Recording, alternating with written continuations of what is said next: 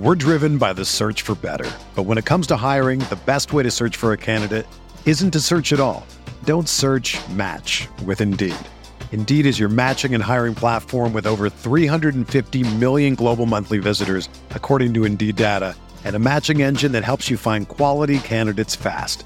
Ditch the busy work. Use Indeed for scheduling, screening, and messaging so you can connect with candidates faster. Leveraging over 140 million qualifications and preferences every day, Indeed's matching engine is constantly learning from your preferences, so the more you use Indeed, the better it gets. Join more than 3.5 million businesses worldwide that use Indeed to hire great talent fast. And listeners of this show will get a $75 sponsored job credit to get your jobs more visibility at Indeed.com/Blue Wire. Just go to Indeed.com/Blue Wire right now and support our show by saying that you heard about Indeed on this podcast. That's Indeed.com/Blue Wire. Terms and conditions apply. Need to hire? You need Indeed. Indiana, home of Pacers basketball. Miller for three, and he got it. Legends have been born. Miller retreats to the three-point line and hits again. Memories have been made. Halliburton, a deep three for the lead. Oh, Great basketball has been played. Nembhard away, hits the three at the buzzer to win the game. In 49 states, it's just basketball. Flips it to the big fella, fake shoots, and hits! But this is Indiana. And you're listening to Setting the Pace. Let's go! Your go-to Pacers podcast. Setting the pace with Alex and Facci. Alex and Facci. Alex and Allison. Setting the pace with Alex and Facci. Alex and Facci. Alex and Allison. Setting the pace with Alex and Facci. Alex and Facci. Alex and Allison. Setting the pace with Alex and Facci. Alex and Facci. Alex and Allison. We got Pacers hooping, let's talk stats. Hot takes, all facts. New topics, updates. Three-pointers, fast breaks. We keep scoring, we don't need to stop. New episodes, weekly drops. This your number one podcast. Sweeping every team, we gon' need a mop. Setting the pace with Alex and Facci. Alex and Facci. Alex and Allison. Setting the pace with Alex and Facci. Alex and Facci. Alex and Allison. Setting the pace with Alex and Facci. Alex and Facci. Alex and Allison. Setting the pace with Alex and Facci. Alex and Facci. Alex and Allison. What is going on, Pacer Nation? Welcome back to your go-to Pacers podcast. I'm your host, Alex Golden. I'm joined today by Michael Facci. Facci, how's it going, brother? Life's good. Life's good. Like I've said before, broken record. It could be better. And I think that right now, the Pacers once again played a good game, but they're on the opposite end of the win column in this one. You can't fault them because they were without Tyrese Halliburton tonight, and they were playing the defending champs, so I can't be too mad, but we did let one slip away. Yeah, the Pacers lose 114-109 at home against the Denver Nuggets. They are shorthanded, though, because Tyrese Halliburton not available for this game, and he will not be available for the next two games against Philadelphia and Phoenix. There is expectations that he will be back against Memphis on the 28th. That is a Sunday game at 3 o'clock in Gainbridge Fieldhouse, but it's still up in the air. So Rick Carlisle comes on the radio this morning about 8 o'clock and breaks the news that Tyrese Halliburton is going to miss the next three games, so this Denver game included, with the two games I just mentioned. And I think a lot of people were a bit frustrated just because Tyrese Halliburton came back against the Portland Trailblazers on Friday night in Pascal Siakam's debut, had 20, 22, 21 points, 17 assists, 0 turnovers, was a plus 16, played lights out, played 35 minutes, and then all of a sudden he has to miss the next 4 games at least. So it seems like there's something here that the Pacers maybe aren't wanting to say, but I don't know. It was just a weird way for him to come back and then all of a sudden be back out for another week. Yeah, it kind of does feel like Indiana's beating around the bush a little bit. They're not quite saying, hey, there's been a re-aggravation or anything, but the fact that they're resting him for 3 games, all signs then point to is, then why did he play nearly 35 minutes against Portland? Because it just felt that no one was even expecting him to come back against Portland. You and I were talking off air. I mean, if we would have been betting men or guessers, whatever you want to say, I thought he would have been out for about a week. I thought he probably wouldn't have returned until that game against Memphis. So it was just If you were going to bring him back, why also play him for 35 minutes? It's easy to say that looking back. Obviously, there had to have been some sort of excitement around, hey, you know what? Siakam, it's first game. Like, we can get out there and get a win. And it didn't work out that way. And it is unfortunate. And he looked so good, you would have never knew that there was any sort of, aggravation, flare up, whatever it is that you want to say. But looking back, it looks like it was the wrong move. And I think that now the Pacers are probably saying, you know what? We need to be extra careful here because there is still a lot of the season to play, and his health is everything to the Pacers. Last year when he went out, the team collapsed. This year, it looked like we were going to be weathering the storm. We were 3-2 in that stretch. Without him, comes back against Portland now. All of a sudden, we're kind of going down a little bit. Losses to Portland, losses to Phoenix, a loss to Denver now. This team's sliding a bit, but there's a bigger picture than short term. And for now, I think it's smart to rest Tyrese Haliburton. Yeah, I mean, just to share the quote from Rick Carlisle, he said it's not a re-injury, just injury recover management type stuff. Thought that was interesting. He also went on to say that our training staff wasn't comfortable how Tyrese responded to his return in Portland. Okay, so it raised some concerns. And I thought to myself, okay, I'm not going to sit here and play detective and say, oh, well, this is what happened and they did this and they did that. No, I just feel like it's a tough situation with hamstrings because they can be lingering and they can probably come back as fine. And then all of a sudden you just plant one way or turn your body another way and it can re-aggravate it. So we'll see. Hopefully it's not a long-term thing with Tyrese Haliburton because at the end of the day, this team only goes as far as Tyrese Haliburton can take them. So if he's going to be out with an injury for a significant time, you let him rest up and get as healthy as possible. I still think the Pacers are a lock to at least make the play-in if Haliburton were to miss like another 15 games in a row. I still believe in this team enough to think that they're better than the bottom 5 in the Eastern Conference. So that to me is where you just have to kind of be careful here and be cautious with Tyrese because if he was able to come back and play that well after just a 2-week, recovery period, to me it says, okay, he probably was a little bit ahead of schedule for him to play that well, but we saw the grimacing on his face in that game against Portland. We were both a little bit worried about that. Is he going to play against Phoenix? I thought he might miss Phoenix, come back and play, the next 4 games at home. Just kind of like, rest in Phoenix. It's been a long week. Been traveling a lot, but no, unfortunately, it seems a little bit more serious. And right now, after this game, the Pacers fall to 24-20. They've lost 3 in a row since acquiring Pascal Siakam. And their schedule, it's tough after this Nuggets game. They've got Phoenix and Philadelphia. They got Philadelphia Thursday, Phoenix on Friday. They have an easier game against Memphis on Sunday, but then they go on the road against Boston on TNT. So it's not going to be easy the rest of the month of January, but I've liked the way these guys have played, Vachi. I really have. That's the thing. It's like you don't want to just consistently be patting yourself on the back and saying, we played hard, but we did. We did play hard, and the Pacers have been in each of these games. The loss against Portland, yes, it's a bad loss. Okay, I get it. We've already talked about that. They played Phoenix really well. There was opportunities to win that game. Against Denver, there was opportunities. The Pacers led 103-102. They played, honestly, they played 3 good quarters and 1 really bad one in the third quarter. And in my opinion, that was the difference. But let's be honest. I mean, Denver had their superstar. Nikola Jokic made superstar-like plays. The Pacers didn't have their superstar. And it is very easy to say this is a game that you win with Tyrese Haliburton. But I truly believe it. I really do believe it because it just felt different from the start. At the start of this game, it felt like, okay, things are going to be different. And then I mentioned that third quarter, it was a major collapse. Indiana got outscored 39-19. It was the only quarter that Denver outscored the Pacers, and it proved to be enough because towards the end, when it mattered most, Indiana, they just didn't have that shot maker that is Tyrese Haliburton when you need him to bail you out. That was nowhere to be found tonight. No, I mean, it's a great point. It's not one of those things you want to continuously say, but if Tyrese Haliburton plays in about half these games the Pacers have lost the last couple of weeks, they're probably 4 or 5 games different in the win column versus the loss column. I just, having Tyrese healthy is huge, and it just provides so much more for this offense. And there was a long stretch of time in that third quarter where the Pacers just needed a bucket.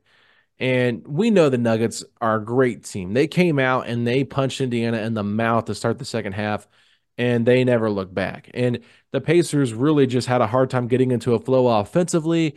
Rick Carlisle gets ejected, gets 2 technical fouls because there was a no call on Pascal Siakam, which could be debated that it wasn't even a foul. So, but I think it was just, there was a couple of different times where it felt like Pascal was going to the basket and getting getting hacked pretty hard, and they weren't calling anything. And I think Carlisle was trying to show, hey, this is our new guy, this is our new second star. I'm going to stick up for him. I'm going to get the double tech and get ejected. And I think it did ignite a little bit of energy into the building after it had got so deflated, but still Denver was able to kind of keep their foot on the gas. And when you're able to outscore a team by 20 in a quarter and almost give up 40 points in a quarter, it's just a hard time. It's hard to recover from. So you go into the fourth and DeAndre Jordan's playing, and I'm thinking to myself, if they can cut this to about 6 points with DeAndre Jordan in the game, maybe they can make this a game. And they cut it to about 8 or 9 before he came out. But the Pacers were still able to get it down thanks to T.J. McConnell's spectacular play in the fourth quarter.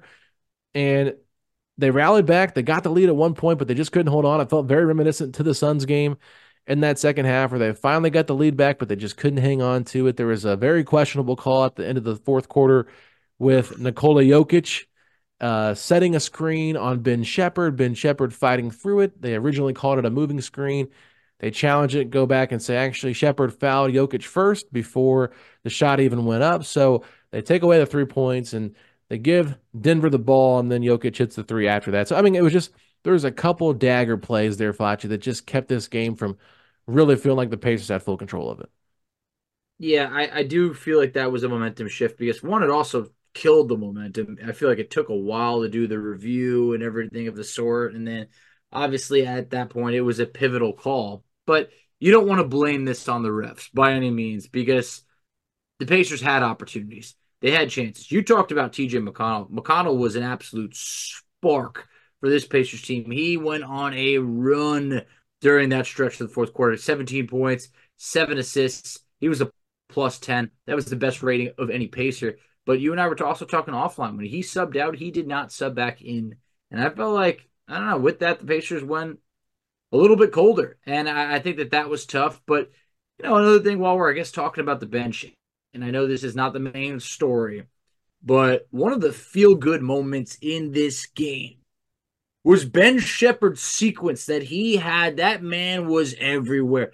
Hustled for an offensive rebound off of a missed free throw. He's diving towards the sideline, saves it. It's like strips it. And they're diving on the floor. He doesn't come up with it. Gets up, strips it again, and lays it in. It was electric. Had me on my feet.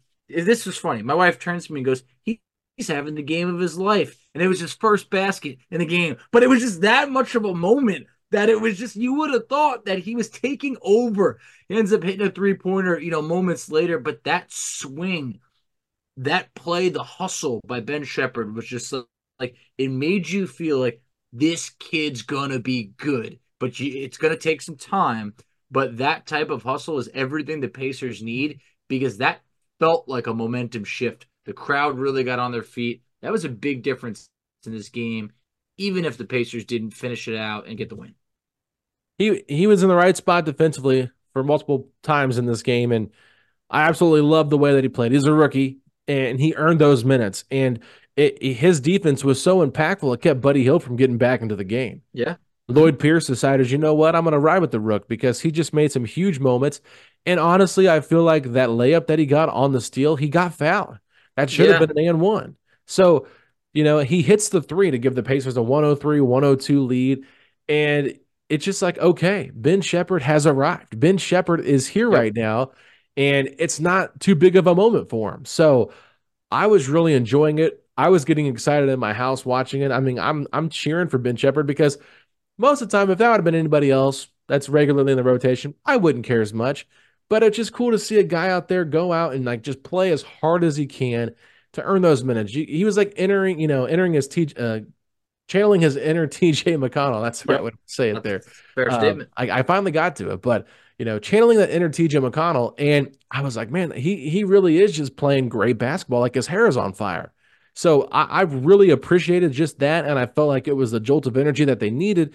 Pascal Siakam's chest bumping him after he makes a layup, and the Nuggets call foul. I mean, you could just tell that was the moment of the game. There's no doubt about it. McConnell had some big moments. Siakam had some nice moments in the first half, but that sequence right there was the game shifter in the entire game, and Ben Shepherd deserved to be kind of like the player of the game for that moment. So I really enjoyed just watching him take that opportunity, grab the bull by the horns, and run with it, because a lot of times you can see rookies get in that moment. It's a little bit too big for him, but he's getting more comfortable because he's gotten some more run, and he didn't even get any run in the first half, I don't believe. So it was all second half, and kind of made me wonder, would he have even gotten into the game if Rick Carlisle was still calling the shots? I don't know. That's a fair point. Maybe it could have been a couple of minutes, but I don't think he would have been able to have the chance to have that impact that he did. So, that was great. And look, Lloyd Pierce, that's a guy who's been a head coach in this league. So I think that was we trust Lloyd. He had good tenure with the Atlanta Hawks. He's coached with Team USA before, so good stuff. But there were a few other talking points, and I think that one of it is, Pascal Siakam finished this game with 16 points, but he had 10 in the first quarter on 4 of 5 shooting. I felt that the Nuggets, they played him well defensively. There was double team. Siakam knew when to pass, but I was disappointed that Siakam finishes the game with 16 shot attempts. I felt like it wasn't enough. I felt like at times maybe could have been a little bit more aggressive. Obviously, it's up to the Pacers to hit their shots, but when you see him have 10 in the first quarter, you don't think he's going to finish the game with 16. That was a bit tough. No, it was. I mean, he got his 12 point in the second quarter with like 4 minutes left, I think, in the game, something like that. And he was just cooking Aaron Gordon. I wasn't upset about it, even though I'm a big AG guy, but you are. I was enjoying it. I was like, keep cooking him, Pascal. We need this win. So I don't care. Drop 50 on him. Please do something special. Please. But it was just, I think that him getting going so early, it caused Denver to react to him. I think so. Really draw a lot of attention to him. But if you look, he had opportunities in the second half, and he was actually making the right reads. When a double team was coming, he was passing to the open guys. Guys were missing shots.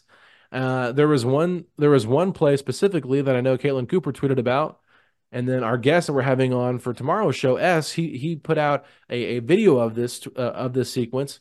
Ben Mathern gets himself stuck in a situation where he steps through and throws a shot off the backboard, trying to get his rebound, can't get it, and turns the ball over. Try to Kobe Bryant that. I saw that. It didn't work out. Yeah, exactly. So Kobe, no, Mathern, exactly. That's going to come back and bite him right there. Yeah. But in that sequence, KCP was guarding Pascal, and Pascal took him down into the paint and went to post up. Ben looked right at him and didn't give him the basketball. So, this to me is where you're just going to figure guys out what they like, what you're trying to run offensively. It's going to change a little bit because Pascal plays a different style, and we know that the places that are his sweet spots on the floor aren't necessarily the sweet spots Indiana's run in their offense normally. So he is a guy that's going to be thriving in that mid-range with his back to the basket, drawing double teams, kicking to open guys, and that can be beneficial, but guys got to hit their shots. So, I really felt like Siakam, he had a nice basket at the end of the game to cut the lead to 2, I believe it was. And Miles Turner actually had an amazing pass, one of the best passes I've seen from Miles Turner in his career, when he looked off the defender. And I think he was, looking at Jokic like, okay, watch me pass the ball. And so he's looking straight out the 3-point line, and Siakam's on the baseline, and he just dumps it off to him real quick from the 3-point line. So I just thought, Siakam was just trying to find the right opportunities without forcing too much. He did force a few shots here and there because he did take 16 total shots in the game for 16 points. Not great efficiency, but I don't know. I just feel like he wasn't as bad as maybe the box score looked. I think his box score looks a lot better if guys actually make shots, and maybe if he got a couple of the foul calls that Rick Carlisle was complaining about, because I do think he got hacked a few times when he drove to the basket. He had one trip to the line for 2 free throws. He was deserving of more free throws. And, He had 4 assists in this game. Probably could have been 7. And that's being that not everybody's going to make every shot. But there was opportunities where guys were just kind of clanking off the rim. And that was a bit tough. But obviously, for the home debut, I think we all wanted to see just some killer game. And it'll come. He also did have 10 rebounds, which can't go without mentioning. I mean, that led the Pacers, so that was great to see. But overall, there was a few other things. I thought Turner had some good moments. 22 points, 6 boards. All right. I think that Andrew Nembhard had some moments of better play. I think that we saw the Pacers go with Nembhard in the starting 5 compared to T.J. McConnell. I think that was a move that I liked. I just prefer McConnell off the bench. I really do think that he's just been better in that role. But one thing that we didn't mention is Jalen Smith tweaks his back before the game, does not play. That had some people shook to their core on Twitter. I mean, people were like, I don't know, where is he? Were you one of them? Trade? I mean, I didn't know what was going on. I saw you had me alarmed when you're like, he's not on the ESPN roster. I was like, wait, whoa. I was like, wait a minute. Is there some sort of trade that's maybe been reported out by like someone other than Woj or Shams? I didn't know. But obviously, once it then came out about the back, it was just like, why is that the case that Isaiah Jackson finally comes back and Jalen Smith goes out? And it just feels like a little bit of whenever you get one Pacer back, another one goes. And that's just kind of been the story this year. Yeah, we can never get a full deck of cards. We just keep getting a handful, right? So it is a bit frustrating. But yeah, I might have actually been wrong on that when I looked. Only going to say this because I remember pulling up my phone later in the night to check out the stats. And for some reason, I was on the old Nuggets game. And so maybe when I looked at the bench, Jalen was in the starting lineup, and that's why I didn't see him in there. It could have just been me with a glitch. I don't know. But I ended up deleting that tweet just because the Pacers put out their, their report that he was questionable to return, and he didn't even enter the game. So, yeah, it was a bit of a bummer because I was kind of curious to see how the Pacers would utilize Isaiah Jackson once he was available to come back. Would he have gotten those backup 5 minutes, or was it going to be Jalen Smith? I do think Jalen Smith provides a different look against DeAndre Jordan. I don't necessarily think, having Isaiah out there running around is the worst thing because it does put DeAndre at a different it puts him at a disadvantage just because he's not quick like that anymore. Anytime DeAndre Jordan's out there on the court, I'm like, oh, thank God, the Pacers get a break from Jokic. And that is probably the biggest drop-off from starting center to backup center in the entire league. There's no doubt about that. And that's not even just saying how good of a guy Jokic is. It just says how bad DeAndre is. DeAndre is totally lost it, man. I still don't understand how he is a backup center in the league. He should be a third string guy not getting any minutes. I would rather trust Aaron Gordon at the backup 5 than Jordan at this point. From what I've seen so far, that is gross. It's a blessing for other teams. And just the Nuggets bench in general, like, I don't know. I just feel like Reggie Jackson, there were so many moments where he just hit some stupid shots. And I'm like, what are we allowing this guy to do this for? And I was so mad at Mathurin on that one possession because Mathurin got up in his grill and Jackson kind of like lowered his shoulder into Mathurin a little bit to create separation. And Mathurin tries to flop and sell the call and just allows all the space for Jackson. And then Jackson just hits the bucket. I'm like, Mathurin, just play defense. There's like 4 seconds left in the shot clock. So I will just say this. I want to go a little bit on a rant about Ben Mathurin because Ben Mathurin was atrocious the last 2 games before this game. Yes. 1 of 16, got benched. Rick Carlisle actually in his post-game presser said something about we don't want selfish basketball around here. And if you're not going to make the right plays, we're not going to put up with that. He didn't say Ben Mathurin's name specifically, but you could tell who he was calling out indirectly. And there was a lot of sass behind Carlisle's tone there. And I think Carlisle is just fed up with it. And so I saw a different version of Mathurin in the first half. We saw him much more committed. He was looking for Pascal. He was looking for Obi Toppin, had a great pass to him on a pick and roll, had a shot going. Everything seemed to be flowing well. And then it's like he got comfortable again. In the second half, he reverted back to old Ben Mathurin, made a lot of bad plays. He was really unplayable in the second half. And I don't know. I'm really getting tired of the inconsistency from Ben Mathurin. We're driven by the search for better. But when it comes to hiring, the best way to search for a candidate isn't to search at all. Don't search, match with Indeed. Indeed is your matching and hiring platform with over 350 million global monthly visitors, according to Indeed data, and a matching engine that helps you find quality candidates fast. Ditch the busy work. Use Indeed for scheduling, screening, and messaging so you can connect with candidates faster. Leveraging over 140 million qualifications and preferences every day, Indeed's matching engine is constantly learning from your preferences, so the more you use Indeed, the better it gets.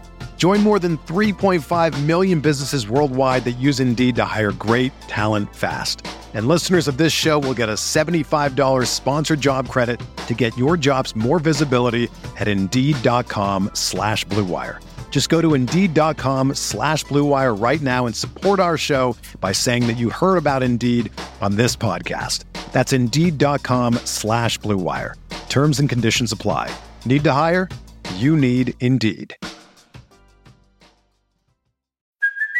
Hey, it's Kaylee Cuoco for Priceline. Ready to go to your happy place for a happy price? Well, why didn't you say so? Just download the Priceline app right now and save up to 60% on hotels. So whether it's Cousin Kevin's Kazoo Concert in Kansas City, go Kevin, or Becky's Bachelorette Bash in Bermuda, you never have to miss a trip ever again. So download the Priceline app today. Your savings are waiting. Go to your happy place for a happy price. Go to your happy price, Priceline. Everyone is talking about magnesium. It's all you hear about. But why? What do we know about magnesium? Well, magnesium is the number one mineral that 75% of Americans are deficient in. If you are a woman over 35, magnesium will help you rediscover balance, energy, and vitality. Magnesium supports more than 300 enzymatic reactions in your body, including those involved in hormonal balance. From functional medicine doctors to mental well-being and female hormone experts, we all know that magnesium is the one mineral to improve all aspects of well-being and health. But which one? Magnesium Breakthrough from Bioptimizers, the trusted choice recommended by leading experts with 7 best-absorbed forms of magnesium to ensure your body receives the support it needs for overall well-being. Go to bioptimizers.com/balance today and use code BALANCE10 for 10% off. Support your journey to wellness at bioptimizers.com/balance. Magnesium Breakthrough from Bioptimizers, your foundation to optimal health and vitality. When you need mealtime inspiration, it's worth shopping Kroger, where you'll find over 30,000 mouth-watering choices that excite your inner foodie. And no matter what tasty choice you make, you'll enjoy our everyday low prices, plus extra ways to save, like digital coupons worth over $600 each week. You can also save up to $1 off per gallon at the pump with fuel points. More savings and more inspiring flavors make shopping Kroger worth it every time. Kroger, fresh for everyone. Fuel restrictions apply. I'll tell you this, in the first half, to be specific. So overall for the game, 11 points, 5 boards, 3 assists. At halftime, he had 9 points, 3 boards, 3 assists. It's just, he stopped looking for other players. I mean, the 3 assists came early. It was, wow, okay, hey, look, he might finish the game 5 assists, whatever it may be. The shots falling, he was 3 of 5, finished the game 3 of 8. So I just felt like in that second half, you really did not get anything out of Bennedict Mathurin. And that was tough to see because the Pacers needed more. It felt like off the bench, you had TJ McConnell, who really, it felt like got a lot of his points on a specific stretch, but still, McConnell absolutely produced. And then I just felt like there was the rest of the bench. I mean, Obi, really didn't bring much to the table. He had 17 minutes, 4 points, 2 boards. Isaiah Jackson just played 9 minutes, 3 points, 2 boards.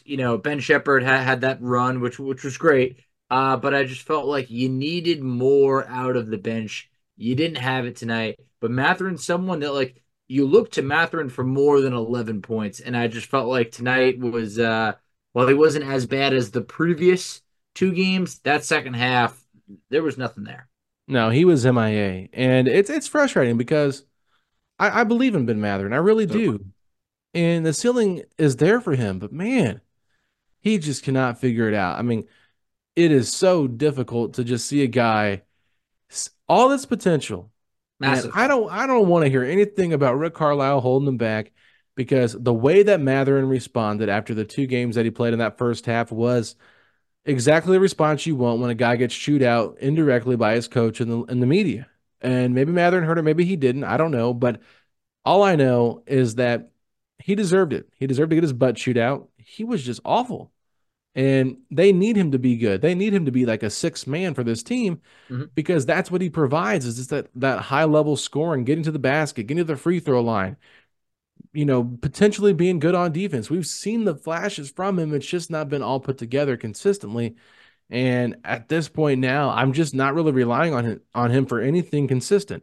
Anything we get from Mathurin to me at this point is just an extra. So I don't really know what else he's going to do because I don't think he gets back into the starting lineup whatsoever. I think he's going to ride out the rest of the season on the bench.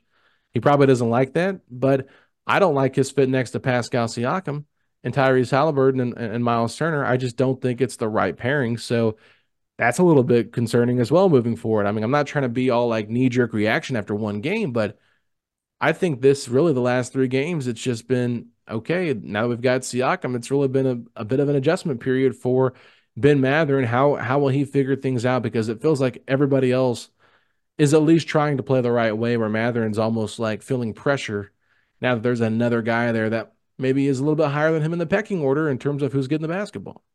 That's a great point. I mean, now you are talking about, look, Bruce Brown didn't need a lot of shots. He could have games where he might 10 points, averaged about 11 points with the Pacers.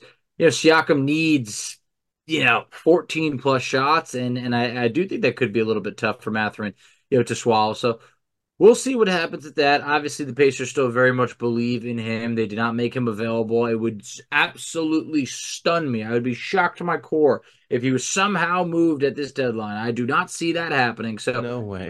There's no chance. So it's like we're going to give this plenty more time. So I'm excited because I do think the best basketball is far ahead of him. It's just we need more consistency out of him. He can't be, he's too good to do what he's doing right now. So we want to see more of a complete performance. But, for this Pacers team, one other thing that kind of surprised me was, Alex, they had 6 3-point attempts at halftime. Yeah. I thought that was really interesting because a couple games ago they had 27 3-point attempts at halftime. Just Portland, right? Yeah, just 6 at halftime. Felt like it was not Pacers basketball. And in the end, they shot 5 of 21 from 3. The starting lineup was atrocious from 3. I mean, they were 2 of 17 from 3. Yeah. So just brutal. This is exactly where you miss Tyrese Halliburton to be able to get guys better looks. In specific, Aaron Nesmith, tough shooting night. 1 of 7 from 3-point land for a guy that was shooting about, what was it, 47% from 3, recently, or at one point, I think it is, 47% from 3. And he goes 1 of 7. That's something you don't expect. And in this game, and it's not that it comes down to one play or anything, an extra 3-pointer, that makes a big difference in this game. Yeah, I mean, and Nesmith had some really good looks. He just couldn't get the ball to fall. So that's a little bit frustrating. Obviously, Miles Turner went 0 of 5 in this game after he had a big night, and Portland, made a bunch of threes there, and it felt like, man, if him and Pascal can play like this, watch out. There's a lot of potential here with that duo, but you're right. I mean, nobody made more than 1 3-pointer in this game. T.J. McConnell even pushed one in. He hit one, his second made 3 of the year. I rubbed my eyes like it was like Christmas Day. I couldn't believe what I saw.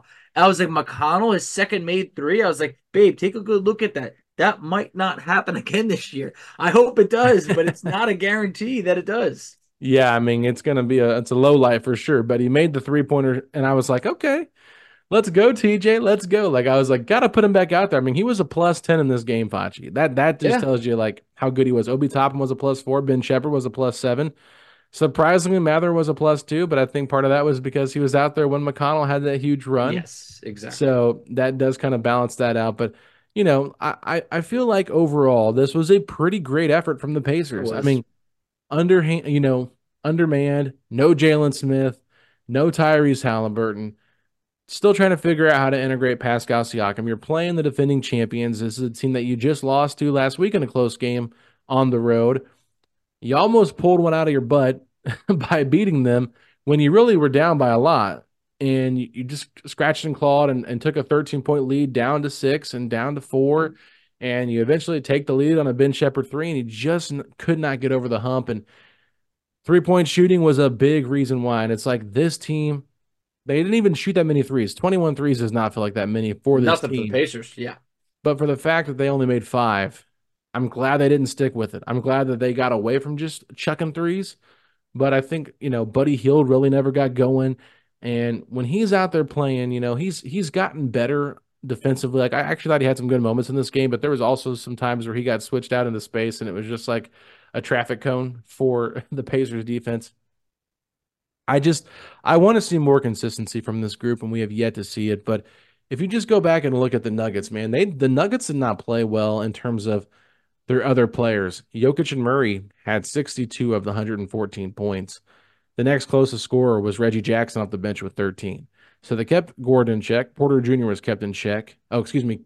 Caldwell Pope had 14. So he had one more point than Reggie Jackson. But still, we got lit up from 3 by Michael Porter Jr. in Denver the last time they played last week. Yes, we did. And he only had 5 points. He was 2 of 9 from the field. Aaron Gordon, just 3 of 5 for 9 points.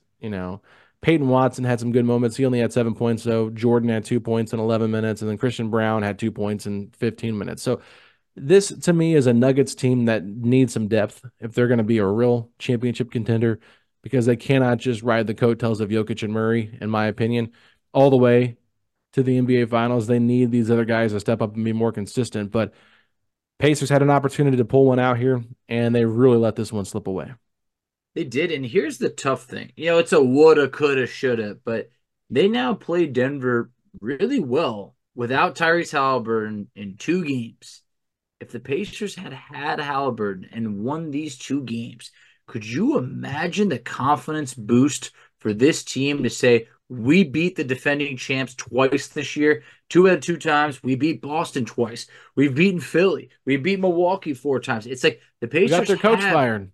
Yeah, you can make that argument. I mean, Adrian Griffin was never really the same. That's tough. So it was an interesting day in the NBA between Adrian Griffin getting fired, Terry Rozier getting traded to the Heat. There was some stuff going on. So I think that this is the NBA. It never sleeps. There's going to be even more stuff going on in the next few weeks. We've heard that Denver was a team that they're interested in bringing Bruce Brown back, but they don't have the assets to be able to make it happen. You talked about how they do need something else on this team, but I don't know what they're going to be working with asset-wise, so that's going to be interesting. But I do think the Pacers played good enough to be able to live with this loss and not feel that, we're in trouble here. I know that the L's are starting to pile up, but I still feel good enough to be like, okay, when the Pacers are healthy, we got a good roster right now. Can we add to it? Can we get better? Yes, we can. But, my last point, just, as you mentioned when you touched on Buddy Hield, it's been tough because this is a game the Pacers needed Buddy in. I felt that he was awesome against Phoenix. 18 points. It's great to see. But look at this past month of January. There's only been 3 games that he scored less than 10 points. In those games, he had 0 points, 0 points, and 3 points. It's like you gotta fall somewhere in the middle. For a guy who's only averaging 13 on the year, it's like I would like it if his bad could be 8. Could it be something like that? Something where it's like, okay, you could live with that because, hey, if Buddy Hield gives you 8 points in this game, the whole outcome might be different. You're talking about maybe 1 made 3, whatever it may be. And to his credit, he did only play 22 minutes, which is not a lot of minutes, and he didn't put up a lot of shots. We've seen Buddy have games where it's like he's missing, but he ain't going to stop shooting, and this was not the case. Just goes 1 of 3 in this game. So it was a very unlike Buddy type of performance. All right, can I put you on the hot seat and ask you 3 questions? I'm sweating already. Okay, question number 1. Would the Pacers have been better off including Buddy Hield in the package for Pascal Siakam and keeping Bruce Brown? I'd say yes. I mean, look, here's the thing. Buddy Hield, everybody's spacing. It is very important. Much better 3-point shooter. I get that. But you could still revisit, Bruce Brown in the offseason as a major trade chip. So you still had that opportunity. But, Obviously right now, hey, look, Bruce Brown didn't factor in the Pacers' plans moving forward. Maybe Buddy does, but I think that is also could have been somewhere where you could have moved Buddy and then revisited a Bruce Brown trade in the offseason, or maybe even additionally at the deadline. As you're hearing, he's got so many suitors right now. Everybody's popping up as a Bruce Brown fan now. Yeah, it's one that I kind of feel like I agree with too. I think that I would rather have Bruce on this team, and I was talking about that a lot. Like, we both thought having Bruce with Tyrese and Aaron and Miles and Pascal, it just was like a much better defensive unit.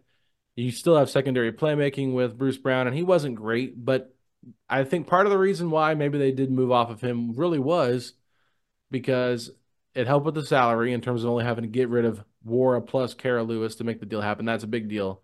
Mm-hmm. But if there is any truth to the fact that he was unhappy in Indiana, you have to move off of him. That's they've always done right by players that have not been happy or wanted to change. They have done right. Hopefully, Bruce Brown spreads that message around, because that would help players to be like, hey, look, if it doesn't work out there, they'll hear you out and do their best to accommodate you.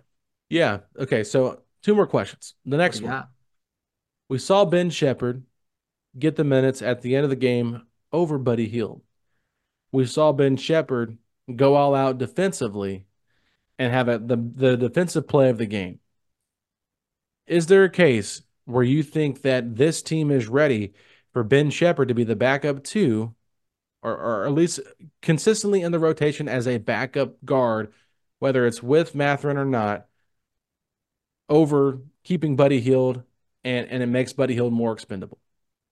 I don't think that Ben Sheppard's ready just yet to step into that role as the backup 2, but I think that the Pacers are doing a great job of giving him more exposure, getting him out there. And what I could say is that effort and those, whatever you want to call it, 2-3 possessions of back and forth, I have never seen that out of Buddy Hield. Buddy Hield is not one to be jumping into the stands almost or diving on the floor like that.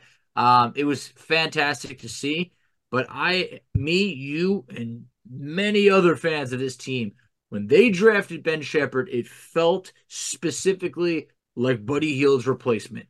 Eventually, one day, is that at the trade deadline? I don't know. Is that going into next year? Most likely. I'm one of those people that just says I just don't think it makes sense to give Buddy Hield the type of contract that he's looking for at this point in his career. Good player, but a lot of people can argue the best basketball I believe he's already played. Yeah, I will say this, and it's not a hot take for me. I just think that the writing is kind of on the wall for Buddy Hield with his time here with the Pacers, and I think that Ben Sheppard has proven enough that if he's a 10th man on this roster, you can feel okay with moving off of Buddy Hield, even though you do like the shooting, like you mentioned earlier, and I've talked about it just on the last episode that we did. The spacing for Buddy Hield is huge, and nobody else really provides that, but man, the way Ben Sheppard locked in defensively, if he can do that on a consistent basis and kind of be that type of player moving forward and just be even more scrappy defensively, man, that's really hard to keep off the floor, Facci. I just don't know how you do it. So that's something to keep an eye on. But the last question I have, and I think I got asked this question as well, but my opinion really hasn't changed much, but no Jarace Walker tonight. After we just heard Rick Carlisle praise him for the game that he had and for bouncing back after getting no playing time against Portland. And then he even said that Jarace Walker could play some 3 and that he actually liked going bigger, yet they don't go bigger. They stay with their consistent lineup of 9 that they had, and Jarace Walker gets another DNP coach's decision. Were you at all surprised, and do you think Jarace should be in the rotation consistently? I think earlier in the game, I was wondering if we'll see Jarace because he came in earlier against Phoenix, like way earlier than usual, and I thought that was the interesting part. Then this game just became so close, and I felt like when the Pacers were trailing or trying to really get back in the game, then I honestly didn't even think about it just because I felt like that might not have been the opportunity for him when the Pacers were going back and forth with Denver. They probably wanted someone a little bit more that they could count on, but in this situation, Isaiah Jackson plays just 9 minutes. Could he have maybe snagged some of those minutes? Could he have stole some minutes from Ben Mathurin? It's very possible. I don't think that he would have had a big role, but I think he definitely could have made an appearance, maybe specifically in that third quarter when they just needed a spark and everything was really going downhill. I think maybe that could have been an opportunity. I mean, what were your thoughts? I would say it was a little bit of a letdown, not getting to see Jarace play, but I also am not expecting anything when it comes to Jarace's minutes. I'm expecting him not to play. And so when he does play, it's more of a surprise. And it's like, all right, I'm not getting myself overhyped that he's going to play all these minutes, even after having a great game of 10 points, 9 rebounds, and just doing what he did in Phoenix. Like, it was a really special performance from him in that moment. But I don't know. I think that we're to the point where this roster is still pretty loaded with everybody healthy. It's going to be hard for him to get consistent minutes. I don't think they fully trust him yet, especially going up against a team like Denver. You're trying to win games, and you're trying not to let this race between the 4 and the 8 seed get too far away from you. I think they still have plenty of time to recover. It's only a couple of games. It's going to feel big in the moment, but if they can get some of these games back in February, you'll probably be like, okay, yeah, those games did stink in January to end the season, but we got ourselves back on track. So I do think that Jarace Walker has a ton of potential with this team moving forward, but I just don't think that they're ready to fully trust him yet. And at that position specifically, they are pretty deep there. So Pascal's going to be playing 30-some minutes a night, most nights at that position.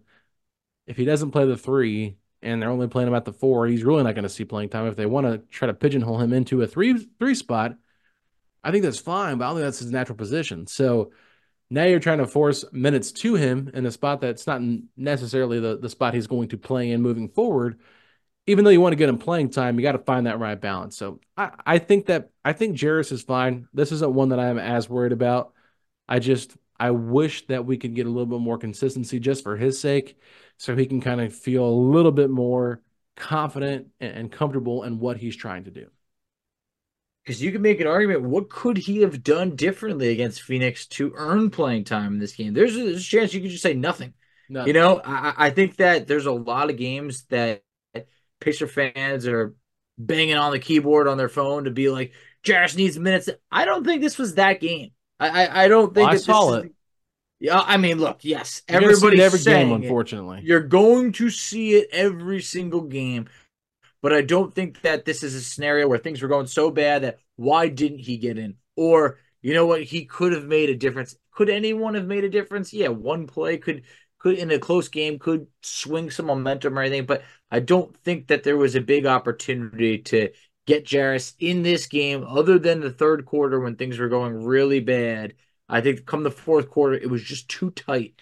It was just going back and forth, and the Pacers were really, on the comeback trail, and then they took the lead, and they're fighting for the lead. So if it wasn't the third quarter, I don't think there would have been much of an opportunity. But, hey, you have to have an opportunity in order to make the most of it. And I look forward to him having that next opportunity whenever that may be. Maybe it is against Philly. Maybe it's against Phoenix, knowing that he played well against them. Maybe there's some matchups they'd like to exploit. We'll see. But for now, hey, while we don't want to always, like I said earlier in the episode, pat ourselves on the back, guys, I think you've got to be encouraged by this type of performance, knowing that if you have Tyrese Haliburton in the lineup next time, it truly does feel that you can compete and beat anybody on any given night with a healthy roster. This team's just not healthy right now. Absolutely. And until they get Haliburton back, it's just going to be an uphill battle for this team. Hopefully they can get one win against Philly and Phoenix. They need one badly. We'll see what happens. Hopefully Joel Embiid, all of his 70 points were left in San Antonio game, and he doesn't bring any into the field house. So that's all we can hope for, Facci. But let's go ahead and wrap this one up. It was a good game. I was glad the Pacers competed down to the wire. We got a lot of fun things to talk about. But Pacer fans, if you're worried about Pascal, I'll say just be patient. Spicy P is coming. He's just waiting for Spicy T to join him. So, Facci, tell everybody where they can find us out on social media. Absolutely. So you can find us on Twitter at PacersPod STP. You can find Alex on Twitter at AlexGoldenNBA. I can be found on Twitter at _FACCI. You can find us on Instagram at PacersPod STP. You can find us on Facebook at Setting the Pace. You can find us on TikTok at Setting the Pace. And Alex, tell them where they can check us out on YouTube. Ladies and gentlemen, go to youtube.com/settingthepace, a Pacers podcast where you can find all of our video content, like this one right here. If you like what you're listening to, subscribe to the channel. Let us know in the comments what you think the Pacers could have done differently to pull out a victory against the Denver Nuggets. But we want to thank you guys so much for your support of this podcast. Please leave us a 5-star rating and review wherever you get your podcast. And Facci, if you're excited that the Pacers are back home for 3 more games on this 4-game homestand, then please hit me with those 3 words. Let's go, Pacers! This is Tyrese Haliburton, and you're listening to Setting the Pace.